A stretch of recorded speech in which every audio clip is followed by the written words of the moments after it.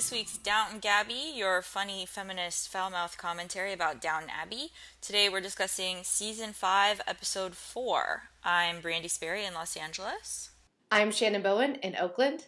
And I'm Teresa Schechter in Brooklyn. So let's begin with the controversy this week, guys. There was a lot of Twitter debate about Miss Bunting and the way she acted at dinner. It just went so far. I mean, when she was unrelenting, it's like, point is made, time to back down. Yeah, and I think that this is now begging the question, what are they thinking in how they're writing her? She's become sort of this horrible villain suddenly, and all of her bad manners is completely overshadowing the amazing things she's doing with Daisy.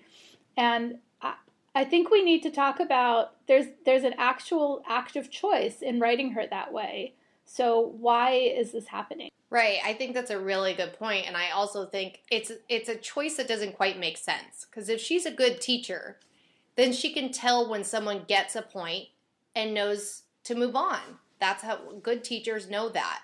And by her not noticing that and keep pressing, that doesn't make sense with her being a good teacher. No, the two sides of her character don't match up at all at this point. And there was like serious vitriol on the live tweet. It was just sheer hatred. Well, I have a theory that I think that Julian is writing her the way that sexist men think of feminists. You know, they're unrelenting, they're killjoys, you know, they'll never let anybody have a good time ever, and just, you know, unrelenting with their opinions, you know, killing everything for everyone else. And to the point that now feminists are turning against her, and that's really dangerous. Yeah. I think that was happening a lot on Twitter. I mean, I had defended her in previous episodes. I saw other people we conversed with on there who had also been easier on her, being like, okay, now this was too far. And I don't think they needed this scene at all. Like, I feel like the point was made in previous scenes of her difference of opinion. She didn't really express any new opinion. All it did was create an opportunity to bring Daisy and Mrs. Patmore into the dining room, which was interesting, awkward, but I really liked Daisy's speech, although we still could have heard that in a different context for sure. And I think there's also definitely, we've mentioned before, there's class stuff going on as far as a middle class person with opinions against the aristocracy. It kind of ties in with how the show's being very easy on the Russian aristocracy that's been overthrown. I think there's a lot of levels here, and it's just frustrating because I think the actress is compelling, and I think there could have been something really interesting done with Tom and his, like, torn between two worlds thing, which is very soapy and fun if they had done it that way, and instead they've just made it almost unbearable to watch these dinner scenes. Right, and I think, you know, we are all very well versed in how to analyze media from a feminist lens. And I think so much of when you start noticing things like this as a feminist, you have to say, maybe I'm not upset at the character, but I'm upset at the male writer that's writing this because they're coming with their own preconceived notions of what a woman like this should be like, instead of Mary, who has a lot of agency, but isn't being portrayed in this way that we hate her, you know? Yeah, absolutely. I was no fan of Miss Bunting, and I found myself feeling sorry for her, frankly. Not sorry for Miss Bunting as she exists in the show, but sorry for this character who has been squandered and perverted somehow. So I don't know, I'm turning a new leaf on the Bunting scene. I also want to say that on the live tweet, Heather Marie 1978, she tweeted, I'm starting to think Miss Bunting is some sort of Edwardian performance artist. I'm like, yeah, that would be awesome, actually. Maybe we need to start a hashtag that's #Redeem Miss Bunting. Yeah, right. Seriously. If she was revealed as some sort of actual rich person in disguise, it wouldn't be the first time we had thought a middle-class person was middle-class and then they turned out to be rich. So, and then, you know, it would be incredibly stupid, but I wouldn't put that past Julian either, so.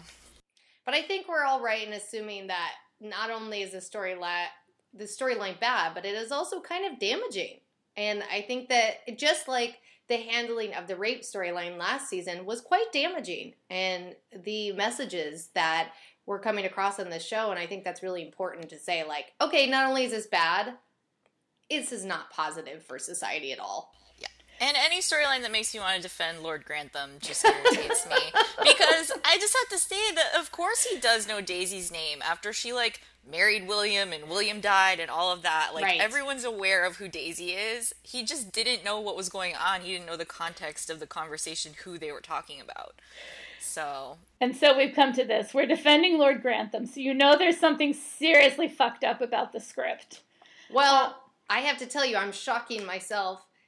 I'm defending Cora's intelligence these days, and I don't even know what's happening to myself. You know, this storyline has changed so much that I'm like, why am I defending this when I put her down? What is up is down, down is up. Everything is topsy-turvy, and yeah, even on that storyline, I started to feel for Lord Grantham a little bit, because this dude is up in his house again, like, being super obvious about how he wants to bone his wife, and or he's gonna burst, like...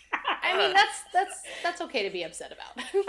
The visual alone is very upsetting, actually, on that.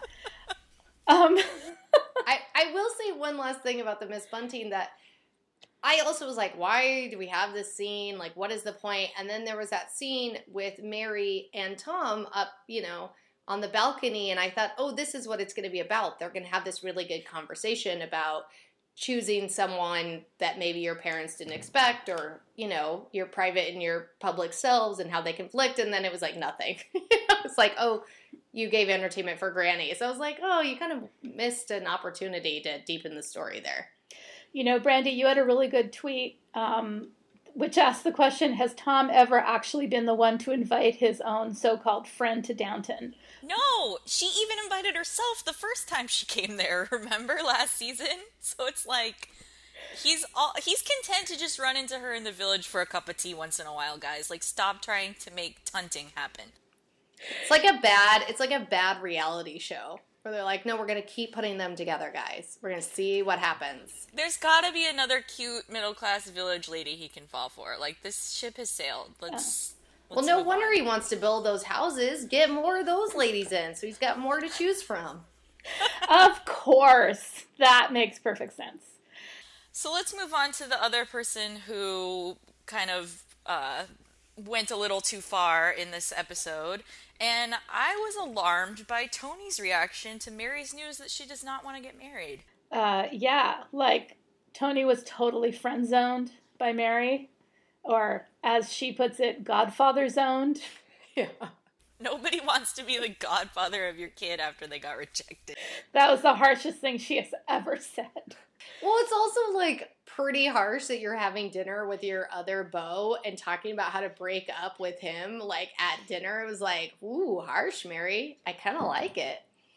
Well, Mary's harsh, but Tony was ridiculous. I mean, his reaction... you know, like the idea that Mary, or no woman could possibly want to have sex with a man unless she was intending to marry them. And I think the whole Liverpool trip was an experiment, right? Wasn't Tony pushing that to make Mary sure that it was a good fit? And so he gambled and he lost, and now he's really unhappy about it. I just feel like I've heard his speech come out of so many female characters in a rom-com, a modern rom-com, of just like, I thought it's because you love me and we'd be together forever and you lied to me and maybe it's just me, maybe I'm ugly and terrible, you know, and it was, I kind of loved hearing a dude say it. I just kind of liked it. It was nice hearing him say it, but ultimately he basically, like, turned into that typical nice guy and called her a slut. Right. If it hadn't veered into that territory and it had just stayed with, like, his being dumbfounded over the rejection, I could have, like, thought it was a nice gender flip as well. But as soon as he was kind of like, we're not done here and come along, little girl, I was like, what is happening? This is just... it doesn't seem like the character we've come to know, but I think this is a thing the show kind of does a lot, is have a dude turn out to be secretly a little more evil than we thought he was. which in theory I'm fine with, but like I don't want to watch him like now try to blackmail her into marrying him or something like that, or he'll sully her reputation. I'm really dreading the possibility of that being where things go. I'm also dreading the possibility that it hasn't been enough weeks to know if she's not pregnant. Oh, God. Oh, right. Because Anna wasn't there to insert and remove her cervical cap. We don't know. She didn't take the instructions. We don't know. It's true. Yes, we don't know. That would be very annoying if they went down another, like, unwanted pregnancy storyline. And then she had to, like, hide it and secretly give the baby to Anna or something like that. I mean... I don't think Mary would hide it. I think Mary's stronger than Edith, and I think, how much longer is Edith going to hide this? I mean, she's like full-on creeper, and she's fallen apart. I think that's, the Edith storyline is becoming troublesome. I think if so much time hadn't passed between seasons and the baby was still like an infant, instead of it's been, like, that kid's like 2. Like, we're out of like postpartum type of thing, like... She should be more reasonable. It's not like she can't still be upset about the situation, but she should be able to act with reason, and she's not doing that, and it's really disconcerting for me. Well, it's also like, what else does she have? I mean, really, nobody really loves her. I mean, and here's this little baby that, you know, could love her, and I think she just seems so empty this season, just so frail and so empty, and it's like, I don't know, I get it. But I think she's rejecting people's advances. Like, again, this, like, being, like, the redeeming episode for Lord Grantham. That little scene where she was telling him about the update about Michael, I think that was really, like, the most compassionate he could have been about that. And she just wasn't accepting the comfort. Yeah, she never really does. She kind of just pushes it away and doesn't want it. And she makes herself quite unlovable, I'm sorry. You guys, maybe she's clinically depressed. You think? Yeah. I mean, let's give a little sympathy here. I have sympathy for her. I'm surprised at you. I know. Founder of Team Edith. I know. I am captain of Team Edith, and I apologize for that. Once again, I don't know why her storyline is going off the rails like this, but I'm hoping that there'll be some sort of... redirection into slightly more normal Edith instead of like her terrorizing and stalking the Drews at every turn. Wait, you know who she needs to talk to? I know we've been talking about Aunt Rosamund, but you know who she really needs to talk to? Mrs. Hughes, the fixer of Downton Abbey. That's who she needs to talk to. She does need to talk to Mrs. Hughes. And Mrs. Hughes has already figured this out, right? We talked about this last week. We're pretty sure that Mrs. Hughes knows what's going on. She saw the photo. She's heard about... you know, her dalliances over at the farm. Like, I'm sure she's put 2 and 2 together. No, but she needs a rational, kind-hearted person, who is Mrs. Hughes, to come in and say, this is what you need to do. You don't think Rosamund can do it? Don't we need Rosamund to kind of parachute in at some point? She needs to come in, but what is she doing in London? She doesn't seem to have much of a life there. She should just move in. We could use another character in the Abbey. Yeah. She should just move in. Let's burn down the house in London and move her on in. Come on. Oh, so Edith should go down to London, have another small nervous breakdown. Set the house on fire. Like Perfect. She had practice. Now she can do it right this time. Yeah. You know what I realized didn't even make it on the outline because it's such a non-storyline? Shrimpy's divorce. Who cares? Moving on. Well, Shrimpy's divorce is important only in the sense that he has a heart-to-heart with his daughter who asks for carte blanche, basically, in whoever her next boyfriend is going to be, which means... we know she has good taste. So, okay, it's not going to be the African-American band leader, but, I mean, it's going to be something. That married dude she was boning a few seasons ago. That's right. So what kind of horrors is she going to... Oh my God. It's going to be one of the Russians. There you go. It's going to be one of the Russians. Well, did we see a little teaser? It looked like in the previews that she met a very dashing-looking young man, so... Yeah. So he can't be Russian. Probably not as dashing as that dude she made out with when she was pretending to be a maid, but... Oh, God. We forgot about him. I mean, she's gotten around in the last couple seasons. Okay, Rose needs to write a book on flirting. Mm-hmm. she would be so great at it. Yeah. I would love it. That would be so great. Yeah. Yeah. Well, let's get to the hottest romance in Yorkshire, which is Isabel and Lord Merton. I just died. Oh my I died. God. Like, it was the most perfectly written proposal for her. Just very rational, but still very sincere and romantic. And then, I'm going to give you some time to decide. It was like, she couldn't have asked for a better proposal. That was so perfect for her. Oh, it was so beautiful. Can I just quote Dickie Merton for a moment? I state freely and proudly, Isabel, that I've fallen in love with you. And she's worthy of it. She is a worthy woman to be in love with. I mean, like, I feel like people have been so hard on her for so many seasons, but she's so full of life and passion and intelligent and extremely kind. And I mean, hell yeah, he should be in love with her. Yeah, I'm already picking out my hat for the wedding. Shannon, are you picking out your sparkly headband? Oh, always. Yeah. I mean, well, after that fashion show. I mean, thank you, Julian. Give us what we want. Just give us a fucking fashion show. Thank you. God, how many times do I have to ask for it? Well, I was very happy that Isabel does seem to actually be thinking about it. Because I think this could be good for her to have, like, a final chapter in her life that's different from how she envisioned it being. She's been so settled in just functioning in the day-to-day ever since Matthew died. But what if you could have an adventure? Go out, do something besides have tea in the Dowager's house, as much as I love that they are BFFs now.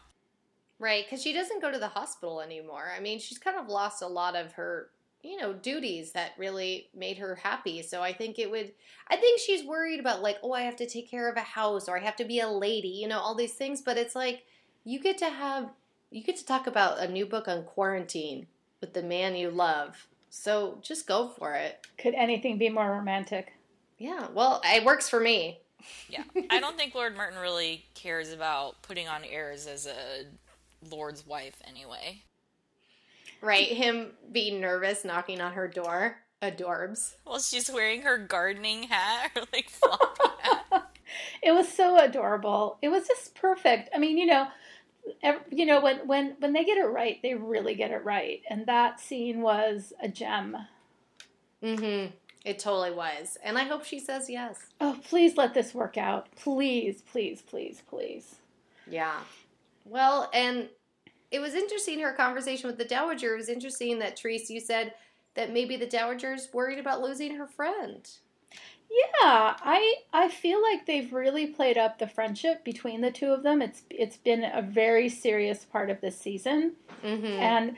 And you could see that, she would be very sad. When your girlfriends get married and you're single and you just don't see them as much, Or when they have kids. Totally. Right. Yeah. So I totally get that. Yeah, that she, even though they're kind of uncomfortable friends sometimes, they're family to each other. Yeah, they've known each other for 12 years at this point, and think of everything they've been through. And they're the only women at their age, really, within that world. Because all the women are much younger, so of course they have a bond. Well, except for Lady Shackleton. Well, yeah, I would love to see more of Lady Shackleton before the season is out, as a small aside. But yeah, the Violet Isabel evolution of their friendship has been a very under the radar but satisfying story. Like, even just the fact that Violet would casually introduce her as her cousin with no further explanation, which I'm not so sure is something that would have happened in, say, season 2, I thought was great. Like, those little details are things I really appreciate. Yeah, and she took her with her to see the Russians because she was nervous. Yeah, which, guys, I don't know how much more of this poor Russians I can take. I mean, do a little history fact check. The Russian aristocracy basically starved out most of the country while they were dancing in the Winter Palace and having picnics. So, yeah, don't feel that bad for them. Yeah, thank you for saying that, because that's been really bugging me, that we're meant to feel so sorry for their lost empire. And, not like the Bolsheviks were like any sort of piece of birthday cake or anything, but still. They were born out of a real struggle. Yeah. Sorry, Russian lit minor hat. Thank you. Excuse me.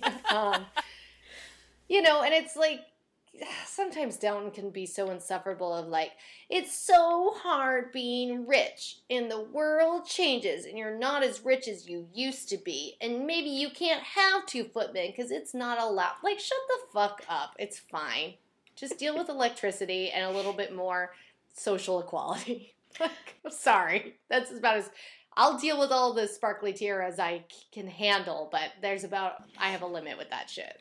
Well, you know, Prince Karagan seems to be pretty clued into what's going on, I have to say. He's not crying for the old Russia. He's resigned to his new life. I mean, he's kind of melancholy about it. I don't blame him.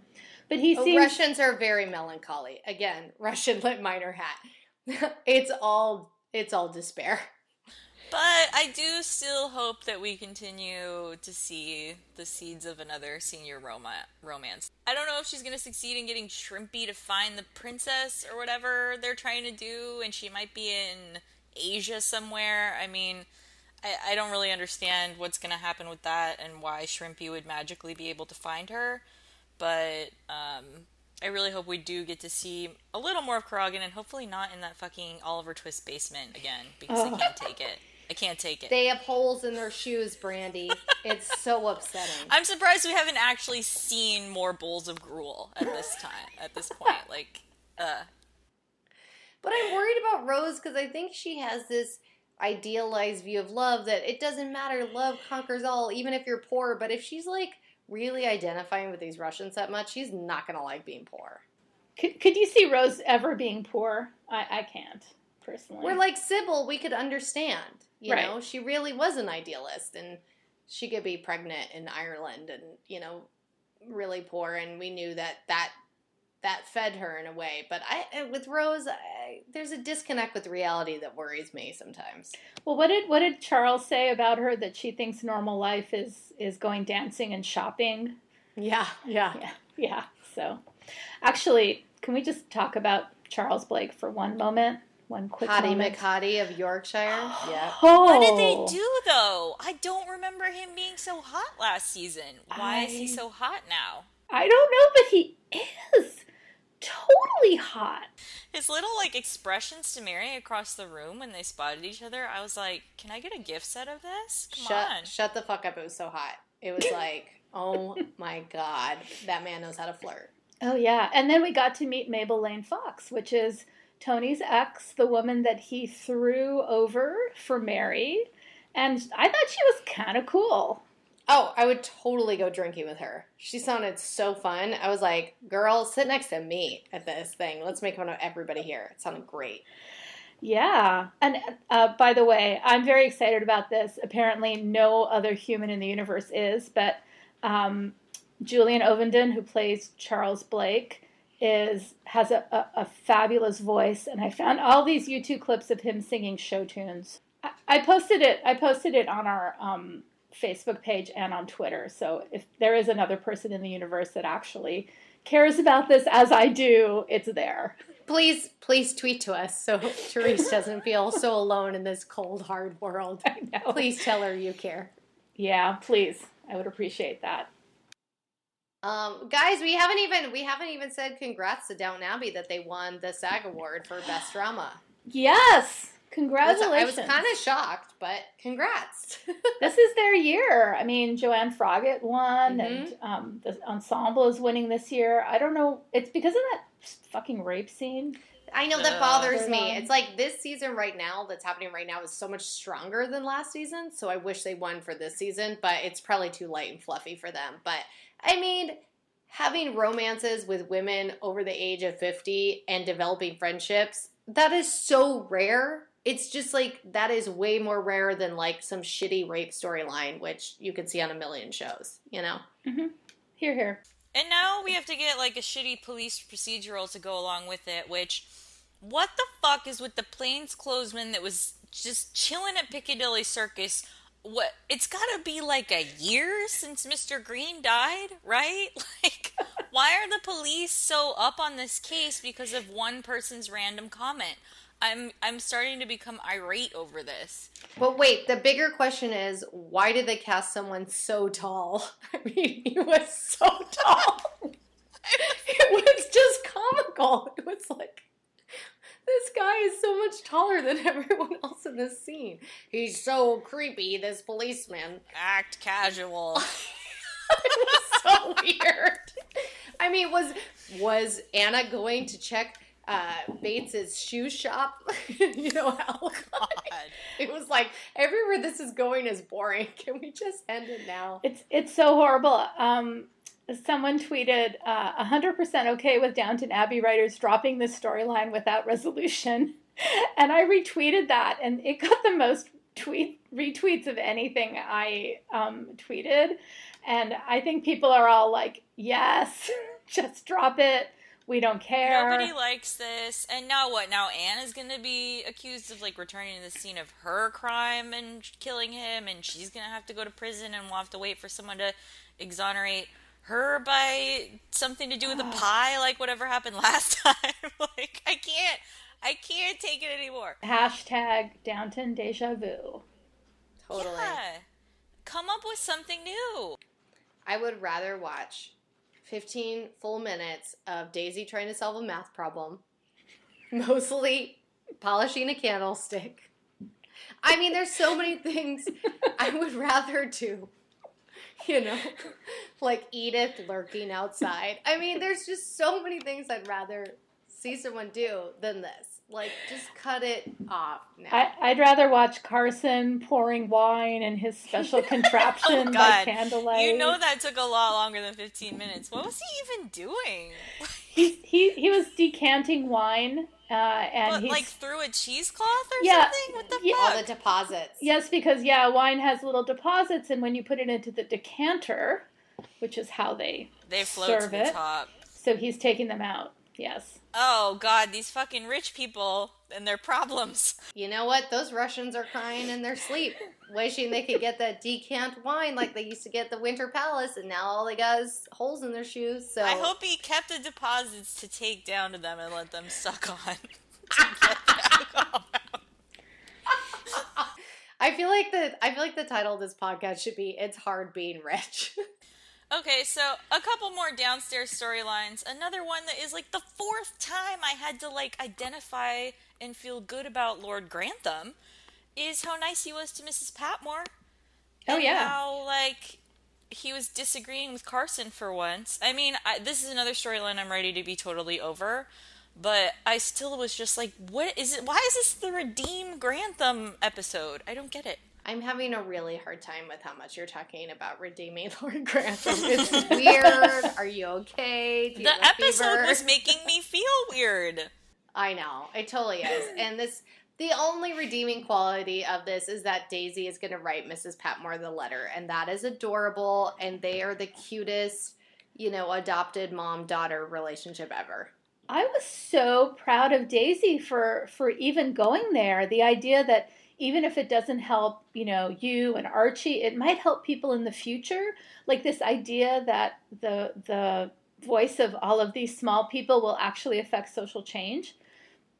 That's an amazing breakthrough for Daisy to have.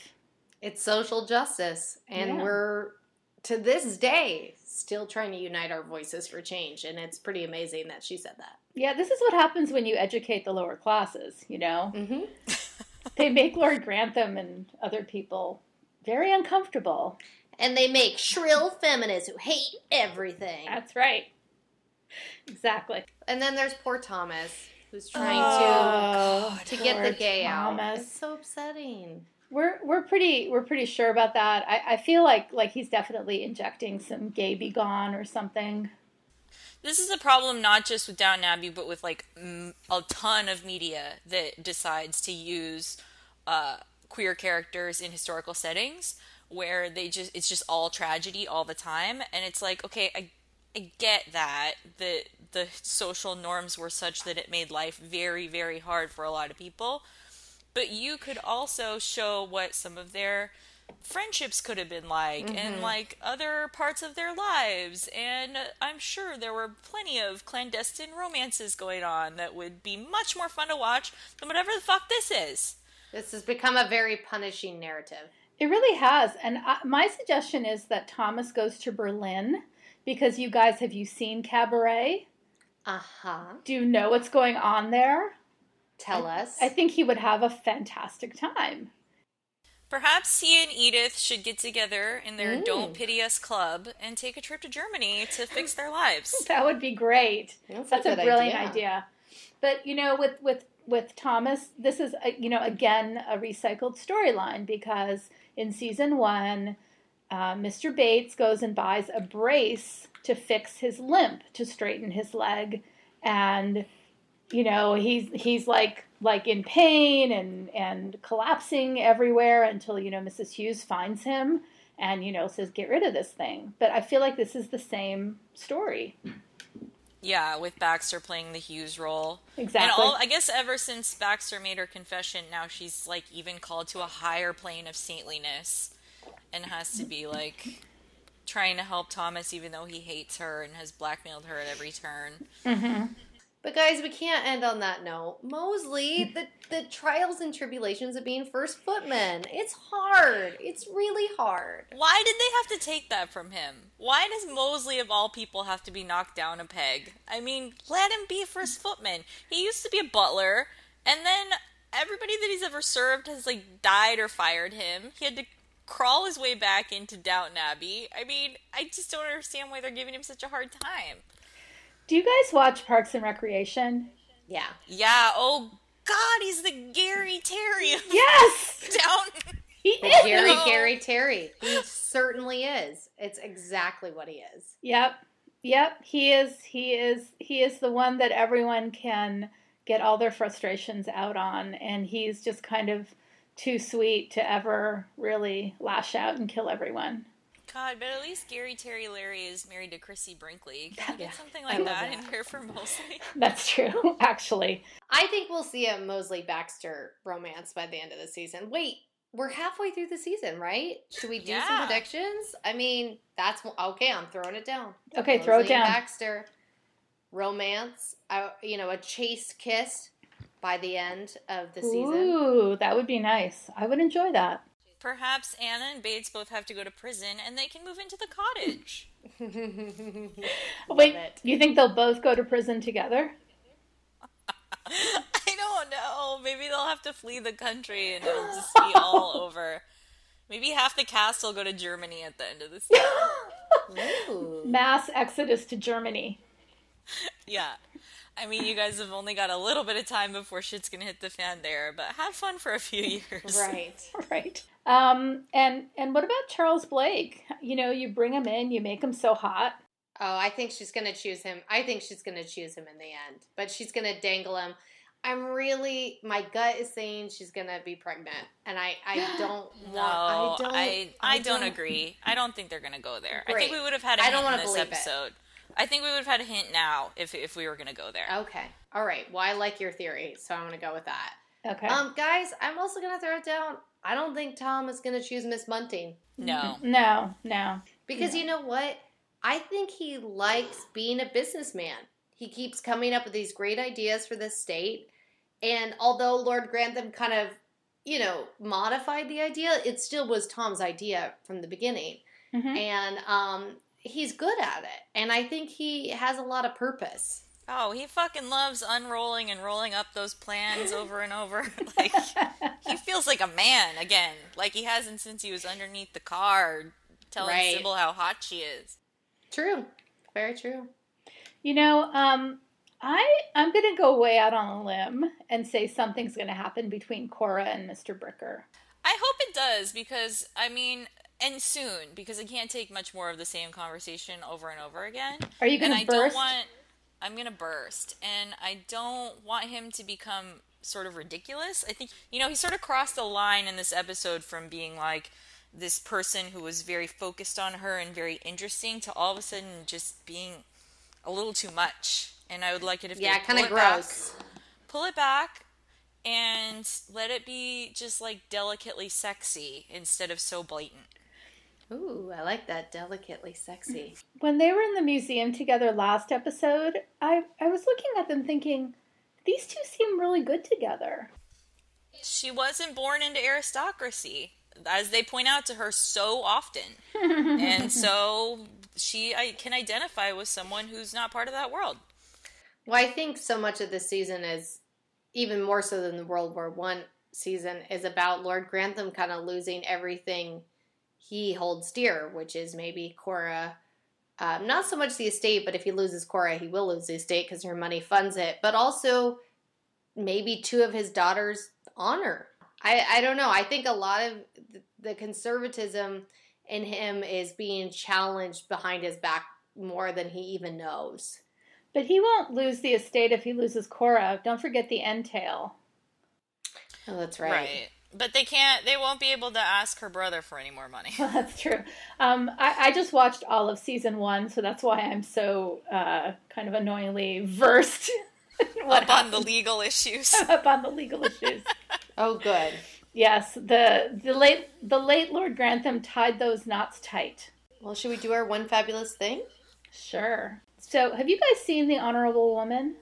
Loved Yes. it. Yeah, so I just finally watched it.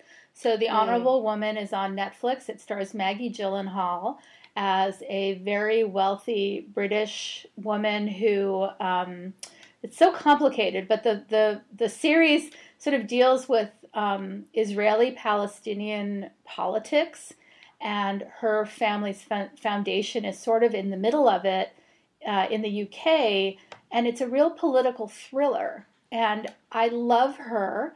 I love all the political thriller machinations of all the different spies doing their spy things. And I love that there are such great roles for women in this show. Totally. And women with power. Yes. And the story keeps you guessing. It really does, till the end. Mm-hmm. It kept me guessing a lot because I didn't know what the fuck was going on half the time. I had a really hard time following this. Well, okay, don't be like Brandy. Don't drink a bottle of wine and then watch it. You have to be kind of sober to watch it. It's definitely an intellectual thriller. You cannot check Twitter while you're No, you can't. You have to pay attention. I have to only be watching that. No, and that's hard because now it was hard for me. Yeah. And I would watch the recap and I would be like, okay, this week I'm really gonna pay attention. And then I would get distracted and I would be like, I don't know what's happening. No, it's like a logic problem.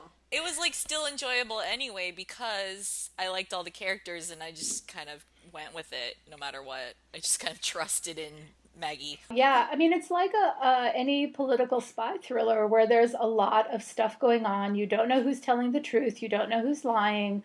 You don't know who to trust, as her character reminds us at the beginning of every episode.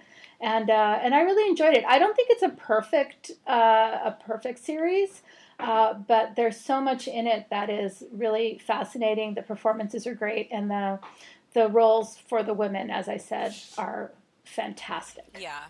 It's not perfect. I've definitely had a couple of friends criticize its portrayal of Palestinians, but I think it's engaging with really interesting issues, and it's nice to see pop culture doing that instead of just pretending that all of the world is just police procedurals and stuff like that. Yeah. It's a very smart thriller, and she totally deserved the Golden Globe. Okay, so I want to talk about a book I read, and this is one of those books where I'm like, I can't tell if I loved it, and yet I read it in one sitting and I can't stop thinking about it, and that's Friendship by Emily Gould. And I would love it if you ladies would read it so that we could discuss, because it is about like a female friendship and how it goes through trials and tribulations and other people come in and life changes and such. I think the problem is that I identified most with the character the narrative is hardest on and most critical of, which made it a little hard for me when she sort of like got her comeuppance, and I was like, but she has all the same flaws as me. But all in all, I thought it was a really interesting depiction of like late 20s, early 30s friendships and how things change while you're making big life decisions. And I just think Emily Gould is a really interesting author, so people should check that out. If it's been out for a few months now, I had to wait to get it from the library, but it's worth the wait or worth the hardcover price, I think. I've been wanting to check it out, so that's great. I loved a different book on friendship called The Girls of Corona del Mar. It's a smaller book that came out earlier this year at the same time as that, and I will check that out. I'm also going to talk about a book, but a different type of book. It's a dystopian novel, because I love dystopian novels. This is the most elegant dystopian novel I have ever read. The way it meshes the past and this future bleak world is really beautiful, and it's a lot about how art is such a core part of humanity, and even if we've lost civilization, we can't give up art because we'll give up what makes us human. Because it's set in the future where this crazy flu has killed 99% of the world, and our main character is in a traveling band of Shakespearean actors and orchestra, and they go from one kind of bleak town to the next. But it's a lot about holding on to your humanity, and it was really beautiful, and I highly recommend it. Station 11. I read it in the entire flight from here to Miami. I couldn't put it down, and I might reread it, which I don't do often. It was really a beautiful tale, so check it out. Well, thank you for listening to another week of Downton Gabby. Please find us on iTunes if you like what you hear. Give us a review, or if you want to tell us we're loud feminist killjoys, you can do that too. You can find us on Facebook, Twitter, or Tumblr by searching Downton Gabby, and we will be live tweeting this Sunday, even though it will be after the Super Bowl, in which my team, the Seahawks, are playing, so I might be a little out of it. Win West or lose. Coast, be patient. Win or lose. West Coast, be patient. What is a Super Bowl? Okay, Canadian, you can be quiet now. Yeah, West Coast, just be patient. Our reflexes will be a little dulled. There may be Jello shots involved, but we will be there, and we'll be ready to laugh with you at the next episode. You make me feel so young. You make me feel so spring has sprung. And every time I see you grin, I'm such a happy individual. The moment that you speak, I wanna go play hide and seek. I wanna go and bounce the moon just like a toy balloon.